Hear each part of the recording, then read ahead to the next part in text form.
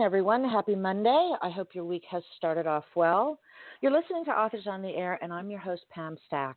We're proud to be part of the Authors on the Air Global Radio Network.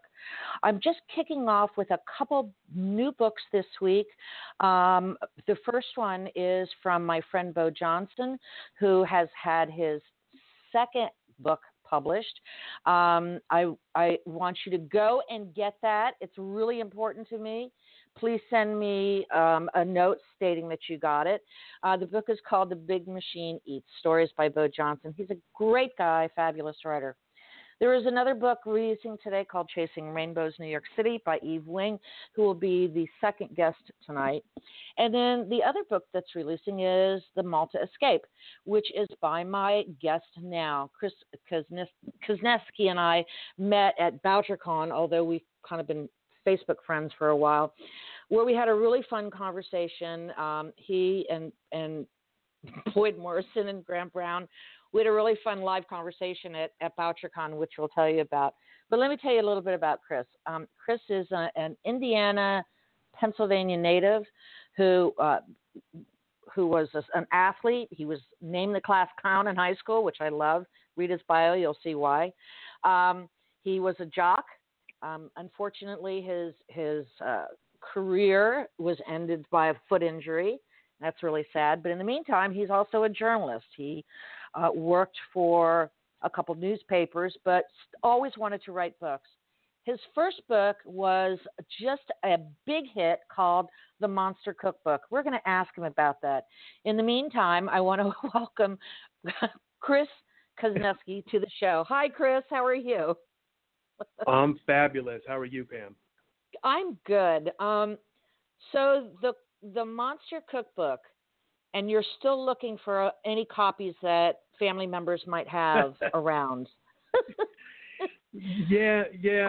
When I was back in elementary school, I had my very first escapade into the world of literature was creating a number of monsters and then deciding what they would eat. And so I came up with all these recipes, and my school's librarian in grade school, as a fourth grader at the time, was so impressed with all these monsters that I created that she had the book hardbound and actually put into my school's library. And this was back in the days of the card catalog. So, Wow. Seeing my name and the Monster Cookbook typed on a little index card and placed in a drawer was like the highlight of my elementary school experience. So from that moment on, I kind of knew that that was what I wanted to do with my life. It's interesting to me. I know we're kind of teasing about it, but that was really incredibly imaginative of you to do something like that, especially in fourth grade. That's really imaginative. So which kind of brings us fast forward to you deciding that you were going to get back to work writing books. And so you wrote the first published novel was The Plantation. And I think I read that you said you tried every agent and every publisher on earth and had absolutely zero results. What happened with that? Oh my goodness, was it painful? For struggling writers out there, you know the drill, and it was what I experienced as well. It was creating a book that you thought was good and sending it out with hope upon hope, licking postage stamps in the middle of the night and sending off these letters to New York City and expecting you to reply, less than a week later. But then 1 week turns to 2, and then that turns to 4, and that turns to 5 months. And then you get a form letter back saying, thank you for your submission, but we're not interested. And it's a humbling, frustrating experience. But eventually I decided that the publishers and the agents could kiss my butt, and I decided to publish it myself. And so that's what I ended up doing. This was way back in 1999, and there was a company that had just started called iUniverse, and it was a print-on-demand company. And I just decided to submit my manuscript, get it published, so I could actually have like a published version of the book. and then I basically went from store to store, begging them to allow me to set up book signings at their stores, and that's how I broke into the industry. It was, like I said, it was quite humbling, but when you wanted something as bad as I wanted a career in writing, it was worth the pain. It's my understanding that Doug Preston blurbed you, or actually blurbed the book at one point, or blurbed your story. It's interesting to me. I have a lot of respect for he and Link Child. Preston and Child are some of my favorite authors.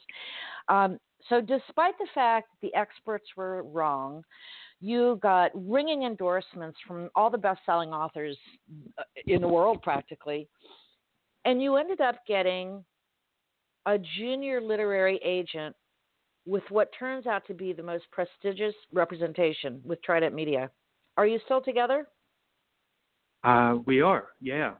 Scott Miller is my agent, and it was kind of funny how it even came to be after me publishing this book myself, and like you mentioned, I ended up deciding to write to a number of authors, figuring that if anyone understood the pain of being a struggling writer, it would be other authors. And so I sent this book out to, as you mentioned, Doug Preston was one of the first ones, but this, wrote to Lee Child, Nelson DeMille, James Patterson, James Rollins. I mean, the list went on, and this was back before really the dawn of social media. And so I got copies into all of their hands, and it required begging and pleading and offering to mow grass or whatever it would take in order to get this thing done. And surprise, surprise, all of the writers loved the book, gave me blurbs. And then after I got all of those, I actually had enough confidence to get out a bank loan and publish an actual large print run of The Plantation. I printed 10,000 copies and rented warehouse space and did it all myself. And then I drove basically around the country hawking my book. And I don't know how it happened, but a copy of this book ended up in a bookstore that I had never gone to. It ended up on the shelves of a bookstore in Philadelphia. And Scott Miller, who, like you mentioned, was a young agent at Trident Media. He happened to go home for vacation. He's originally from the Philly area, and saw a book on the bookshelf that had all of these fabulous blurbs. And then he looked at the publisher's name and didn't recognize the publisher. And it was because it was me. I was the publisher. I was, that was the only book I put out. It was under the name Paradox Publishing. And he ended up writing to me. So after all of those rejections, all those form letters, that just kept on filling in my mailbox, out of the blue, an agent wrote to me and was like, hey, do you want representation? And obviously I was like, let me think about it. And for 2 minutes. and I didn't want to seem too desperate. So it was like, let me ponder this. I've got other offers I'm fielding at the time. And, like 12 hours later, it was like, yeah, sure. Let's see what we can do. And that's how we teamed up. So I still, to this day, have no idea how this book ended up in Philadelphia, because I was in charge of the distribution of the book. I didn't send it there, so I literally have no idea how it got there and how he bought it. But not only I got an agent, but I got royalty from him buying the book. So I thought that was pretty good too. I made an extra $1.50 because he bought it. Go. So. Yeah, it was a good day. Your story is a lesson in persistence. I think a lot of people would have given up by that time, and probably many have, but you really wanted to do this. I mean, this was deep in your gut someplace, and so you did everything you could to make it happen. And now you have sold millions of copies of books. You told me that, I think I read that they're published in 25 languages, none of which you know except for English, and in 40 countries, some of which you don't even know where they are, which I love that. Um, yeah, seriously. And I think that's great. So you've won the Thriller Award and in the history of Thriller Awards, no indie published author had ever done that. That's really something else. You tell me that your writing idol is Clive Cussler. He's a great guy. He's been on this show. He's very funny and very genuine and generous with his time. So you have taken this little dream of yours from the Monster Cookbook and turned it into a really wonderful career for yourself. Congratulations. Oh, well, thank you very much. You're welcome. So you have a new book out called The Malta Escape. Now, you have a connection to Malta. Can you please tell our listeners a little bit about it and how this came about? Yeah, back early in the dawn of my career, right after my second book was called Sign of the Cross. And that was really the book that put me on the map. It was an international bestseller, and it was a religious thriller right around the time that the Da Vinci Code came out. And so it was it just happened to be timed up perfectly that his book was released right before mine, and so there was this huge market for religious thrillers. And after going through all the grinding that I did and driving around the country, all of a sudden I was kind of overwhelmed with all of this email that I was getting from parts of the world that I had never even been to.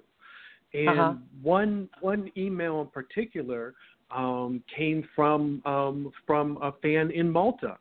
And though I knew some things about Malta and had a general sense that it's an island somewhere in the Mediterranean, I'm sitting here going, how in the hell did my book get to Malta? I mean, I didn't have a publisher there. I didn't have any connections there. And so I wrote back to the guy, and I had more questions for him than he had for me. It was like, where did you get this thing? How did it come to be? And then he ended up telling me that, that they're part of the British distribution network because they're a former, British colony. And so I thought that was just so cool that my book had ended up in Malta. So just as a joke, I was in the middle of writing my fourth book at that time, a book called The Lost Throne. And so I decided to mention Malta in the book, just kind of as a fun inside joke.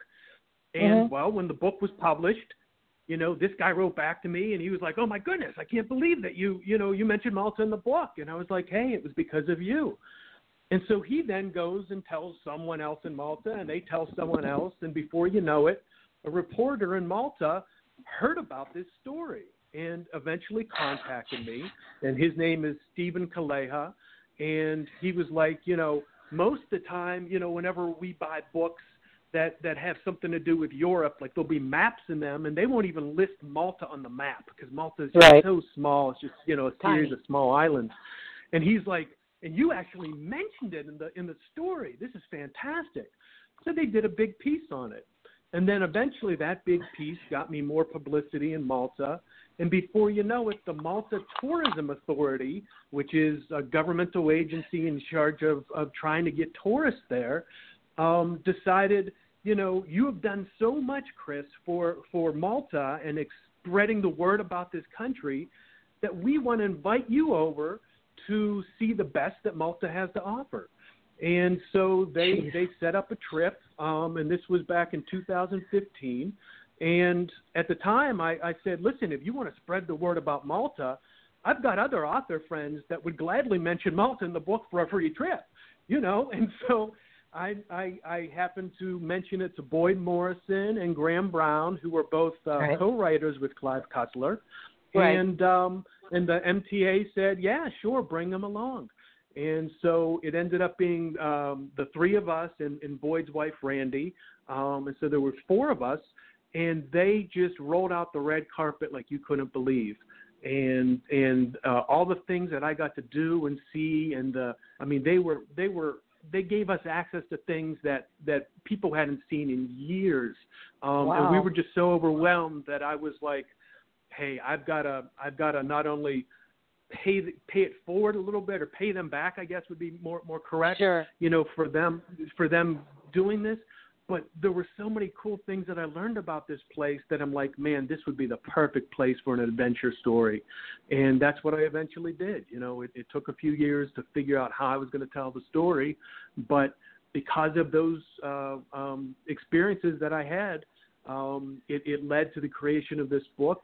And I think it turned out incredibly well. So it all started from a simple email from a Maltese reader, back about a decade ago, but it ended up leading to the creation of this book, which is the 12th book I've written. For those of you who are interested in seeing what Malta looks like, you got to go to Chris's website. He has a series of photos from all his travels, and there are about 30 pictures, I think, in this grouping with the four of them, whom I've had the pleasure of meeting all of them. And it is a lovely place. It's an interesting place. I have friends and readers who are down there. So congratulations on making your mark in such a big way. So here we are, the Malta Escape. This is an action adventure and part of your series, correct? That is, yeah. I have two series. One series is called The Hunters, and there's been 3 books in that series. But my main series, the one that I started with in the plantation, is the Payne and Jones series, and it Right. follows Jonathan Payne and David Jones. They're 2 ex-military guys who are best friends, and they like nothing more than making fun of each other. No matter what they do, they're always teasing each other like you can't believe, just like a lot of soldiers do. It's like that same military sense of humor. And because of that, it allows me to bring a humor element into my stories that most action adventure stories don't have. I think if there's one thing that sets my books apart from the Cussler series or James Rawlins or Steve Berry is the humor that I bring into my books. Right. Like you said, I was a class clown way back in the day, and I try to bring that into these stories. And so the humor element is there. So it's like an action humor. A lot of people compare it to like the Lethal Weapon kind of tone. Sure. Where it's a buddy, but with high stakes at the same time. And it's worked very well for me. So the Malta Escape is your homage to Malta. Tell us about the story, please. Sure. Back in over the centuries, Malta has been conquered over and over again because Malta kind of sits at the crossroads of the Mediterranean. And so no matter what empire was kind of ruling the world at that time, they would use Malta as a seaport. And eventually a group of knights came there. They were the Knights Hospitallers, which had started back in the First Crusades. And eventually they settled in Malta, where their name then became the Knights of Malta. But this was a really powerful organization that was one of the richest military, religious military orders in the world. And slowly but surely, over the centuries, this order started to dwindle away before it was eventually conquered by Napoleon in 1798 A.D. But my story premises that these knights, who once used to be one of the richest organizations in the world, had left a lot of their treasures behind, and they weren't able to take it out of Malta before Napoleon came and conquered the islands. So the Malta Escape involves Payne and Jones going to Malta and stumbling upon an opportunity to look for the lost treasure of the Knights of Malta. And so it kind of, the story goes through the years of all these different buildings. And the thing about Malta is, since so many different empires have conquered it, you have all of these different influences there. So you'll Mm-hmm. see French, you'll see Italian, you'll see Greek, you'll see Arabic, you'll see all of these different things. And so as these characters kind of roam through the islands, you almost get it's almost like a buffet of nationalities. And the history there is just so unique. And the history of the knights is so unique that it just made for a really compelling story as they search for this long lost treasure, while also being pursued by a group of Russians who have learned about the treasure as well, and they are basically willing to do anything to get it. And unfortunately, Malta suffers a lot of damage in the meantime. So I'm not sure if the Malta Tourism Authority will be happy about that. But at the same time, it makes for an explosive story, though. Yeah, I bet it does. I love the fact that you have walked in your character's footsteps. You know, that you are taking your own memories and introducing them into this story. And so therefore, it's not only factually accurate, you can say this is where this happened, and you have that memory in your head of where something actually occurred.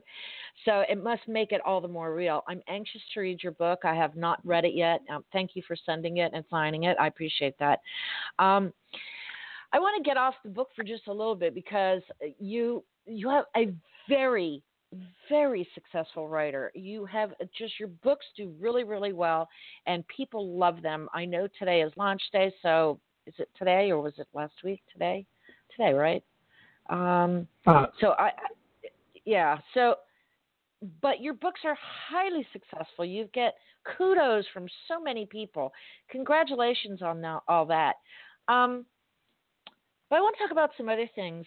You said that you knew that you wanted to write books when you were little. You were in elementary school, and you wanted to write books then. How did you come by your reading chops? Not your writing chops, but your reading chops. Yeah, I lived in a family. My mom and dad and brothers and sisters, where reading was just encouraged. And so there were always books around the house, and my mom and dad were big readers. And so, at night, before bed, they would be in bed reading their books. And so it was just, you just kind of like follow your parents' behavior. And so it was kind of like reading time at the end of the night. And I eventually got hooked on the books of Clive Cussler. My parents were Clive Cussler fans. And so, reading the adventure stories of Clive's, really kind of set me down this path. As you mentioned early on, I was an athlete. I played football at the University of Pittsburgh, and so I also was a really passionate sports fan. So early on, I read a lot of biographies of athletes and so forth, and I think that also kind of maybe kind of was like this mix I had between reading this factual stories of these sports heroes of mine, and then reading all of this escapism, Clive Cussler type stories, and it just kind of the two of the worlds just merged together whenever my writing came about, because I then I liked learning about history and people that were important to me, or things that were important to me, and I could kind of bring some of that into the escapism world of action thrillers. And that's what Clive always used to do so well, and still does so well, that he can bring, a little bit of history into this modern day story and entertain the masses while doing it. And so I think the reading that I had when I was young, I mean, it's certainly, starting with like the Hardy Boy books and things like that kind of maybe gave me the mystery element of things. Sure. And then slowly but surely up until, I was in college, when I stopped reading completely, because, you're not supposed to read in college. I mean, Right. Well, you were a jock, so you were studying and also being a jock, so I can understand that. Exactly. You didn't have time to read for pleasure, but you also took that love of reading and writing and translated it too when you worked for newspapers. And then you taught English as well as coaching football. So you kind of always were in that loop of writing, reading, that whole, you never left your site, obviously. No, I always knew that I had a passion for the reading and the writing, and whenever whenever I got hurt playing football and wasn't able to do that anymore, the easy transition for me was going right into sports journalism. And I figured if I couldn't play sports anymore, then what I would do is I could write about them. And I did that, through my college years. And in the summer months, I, interned at newspapers and did all of that. But then I realized real quick that journalists don't make a lot of money. No, they don't. And as a sports writer, it was like, no, they don't. Yeah, no, they don't. And I was, I went to, as a sports writer, I went to the University of Pittsburgh. I wasn't being assigned like the Steelers games. I was being assigned like Little League baseball to cover. And It's like, all right, I'm not doing this. I'm like, screw that. I'm not doing that. So I ended up getting my master's degree in teaching and deciding, hey, I can teach, writing while also coaching football, and that would be my kind of way to stay in the sports world. And I did that for 6 years. But as I continued to do that, and as I continued to talk about writing, and I just realized how much of a passion I had for it, and how much I missed the written word. And so after my 6th year of teaching, I saved up enough money that I gave myself a year. And it was like, listen, I've got enough money that I can do this for a year. And that kind of pressure, I guess, forced me into doing the things that I did. And so that's kind of how the plantation came about, and how that self-publishing came about. It was, I have this much money, I run out in a year, so I better bust my ass for a year, or else, it's back to covering Little League, or getting another teaching job. Teacher's job, sure. Yeah. So but good for you, because I think a lot of writers tell me that working with a deadline motivates you. So you gave yourself a deadline, and the fact of the matter is, even if you self-publish, you still have to give yourself a deadline. You've got to sit down and write. You can't just say, well, I think I'll take the next 5 years to write my book, unless you don't want to be relevant anymore. Isn't that true?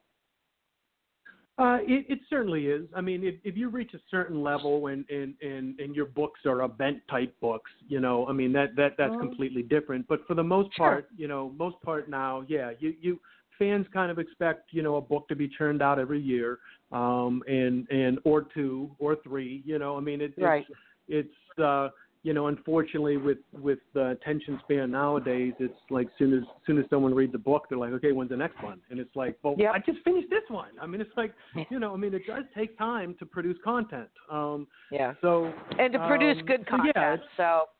Absolutely. Exactly.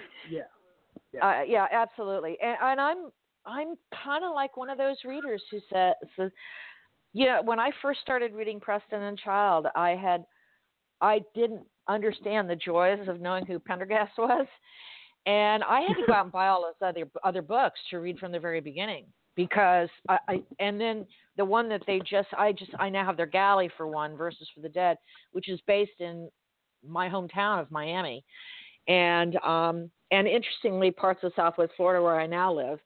And I'm thinking, oh, my God, I know all these places, I knew that they were writing about it, because the last time they were on the show, they were telling me they were at a book signing in Miami and decided to go, and they were investigating, getting a feel for the place they were writing about. But I have been asking the publisher, when's the galley? What do you mean you don't have it yet?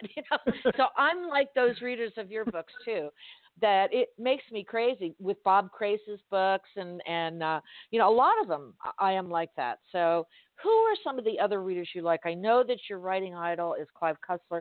Clive's a really nice man. He writes really interesting, and he has an interesting life besides his writing life too.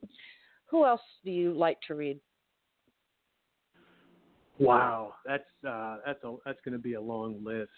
You've actually touched on a few. I mean, the Douglas Preston and Lincoln Child are certainly there. When I first started off, as I said, I reached out to all these different writers in order to endorse my book, and the writers that I reached out to were writers that I like to read, and so. Early on, as I mentioned, it was Lee Child and Doug Preston and James Rawlins, Steve Barry. They were all kind of the people that I was reading, and as my career has gone on, I've continued to read. The trouble that I have found as a writer is that if I'm reading whenever I'm writing, whatever I'm reading tends to influence the way that I write. And so yes. I learned pretty early on that I couldn't read fiction while I was writing. And so what will end up happening is that I'll lock myself away to write a book for several months at a time. And then once everything is finally done, all of my authors that I like to read, they've already come out with books. And so I've got like this huge pile of things that I have to try to Sure. get through before I start writing again. Start writing again. And so, yeah. So whose book is on your others. nightstand right now? Whose book is on your nightstand? Your book is out. It is published. Who are you diving into first? The two guys that I went to Malta with, both Boyd Morrison and Graham Brown, both had Right. books recently that they wrote with Clive Cussler that just came out recently, and so Right. those books are on the stand, and I'm ready to roll with those. By the and way, also, when you have speak to keep in mind that. I'm please, sorry. Go ahead. on. I just was going to say, when No. you speak to Graham, I want to know if he fixed his website. You and I know what that means. So Yeah, I want to know yeah. if he ever fixed his website. I don't even have to speak to Graham to know the answer that he has not fixed his website. I think that he enjoys so much of what has happened. No. Graham is someone who gets more of a kick out of his website being disabled the way that it has been. That I'm sure it'll stay that way for a very long time. So the answer to that I know is no. Hopefully he hears this show and he knows that we're having fun at his just kind of teasing him a little bit. And also hopefully he'll want to come on the show, because I've had Boyd on already, but I've not had Graham on. I'd love to have him come on, and he can tell the story himself. It's his story to tell, and it's a good one. What's next for you? Are you touring? Do you like going to bookstores and touring? Are you relaxing? Are you vacationing? What's the next step for you in the immediate future? The immediate future for me is football season. Oh, this is my favorite time of year, Pam. I tell you, seriously, it's like this is the time of year where. I'm based in Florida, where you're able to actually open the windows and let the cool air come inside, and it's just refreshing. You turn on the TV, you can watch some football. The holidays are here. It's writing for me is one. It started off from a place of joy, but at some point, during the process, it became work, and it's hard work. Sure, it is hard work. So after you birth a book, as I like to say, there's definitely that period where it's like, I don't want to do anything except sit. So, let me ask you, do you plan your books around football season? I don't, but it ended up happening that way because, very early on it was, the publishers would decide your publishing schedule, and my books are always perceived to be like summertime beach reads, because it's fun action fiction, and so a lot of times my books would be released in June or July, and then I would tour for a month or two, and then come September I have free time, and that's when football would kick off. So it just kind of ended up working out that way. It wasn't because of football, but it just ended up working out that way. In this case, so you've got it all. You've got it all, Chris. You have it all. You have Yeah. your crazy football life and your highly successful writing life and your sense of humor and your two best friends and your writing idol. You know, you have it all. Congratulations. You deserve it, my friend. I got a kick out of I saw the photo that you used to kind of promote this today. You Right. must have plucked it somewhere from the internet, but that's actually me at Clive Cussler's house. That is where that picture exactly was. where it's from. I wanted to get the Yes. picture of you and Clive, but it wasn't clear enough through his the classic car, so I couldn't get a one with you two together because I know that you like him very much. I do a lot of research before people come on the show, and I read every word on your website and looked at every single page. That's to tell you what kind of research I do. But That's awesome. We're almost out of time, but I want to tell you, I've just enjoyed talking to you so much. Tell everyone where they can find you on the webs, please. Sure. My website is chriskuzneski.com, and since my name is not an easy one to spell, it's Chris, and the last name is KUZNESKI.com. It's a nice French name. It's a nice French name, and we appreciate it so much. Yes, it certainly yeah. I rolls certainly, off the tongue. I tell people. Yeah, I tell people that it rhymes with was pesky, Kuzneski, and they're able to remember that. It's not really flattering, but it helps them remember it, and so that's just part of the game. That's so funny. That's funny. Yeah, anything else, if you want to reach me on social media or whatever, I have on my website. There's links to all the places on Facebook and Twitter and Instagram and all the stuff that I probably should do more of, but I don't. Perhaps the most my most favorite part of my website, I actually do a thing called virtual tours, where if somebody reads my book, sometimes people like pictures as they read these action stories. They want to know what the scenery looks like, and so I actually do a virtual tour of the book chapter by chapter pretty much on my website.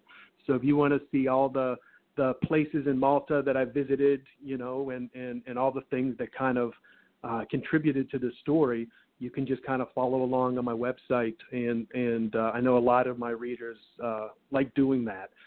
They said that they, a lot of them did it on their own. They would go to Wikipedia and look for pictures, but I kind of, taken that chore away from them and kind of laid it all out. So if you want kind of a visual interpretation of the book, you can kind of follow along on my website. There you go. Chris, it's been a delight speaking to you.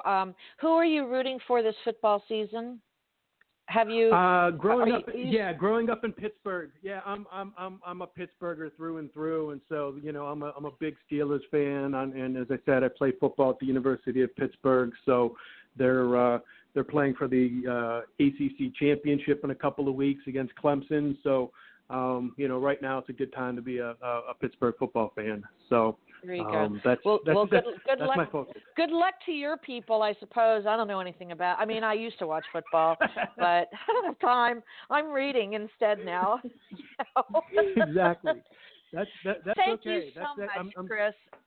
I'm thrilled that you've been here. I've had a great time talking to you. You're a very interesting man, and I'm glad we got to meet in person. Come back again sometime, and hey, maybe you can come back as host and interview Graham. Wouldn't that be fun? Oh, I would torture him. He would be in trouble. I know too much. I know too much about him. You and I are talking then. We're gonna set this up, okay? Happy holidays to you, Chris. All right, thanks for being with me. Okay, thank you. Same to you. Okay. Sure. All right, bye-bye. And that's my first show. I'll see you back here in about a little less than 20 minutes. Thanks for being with me, everybody, and thank you, Mom and Dad.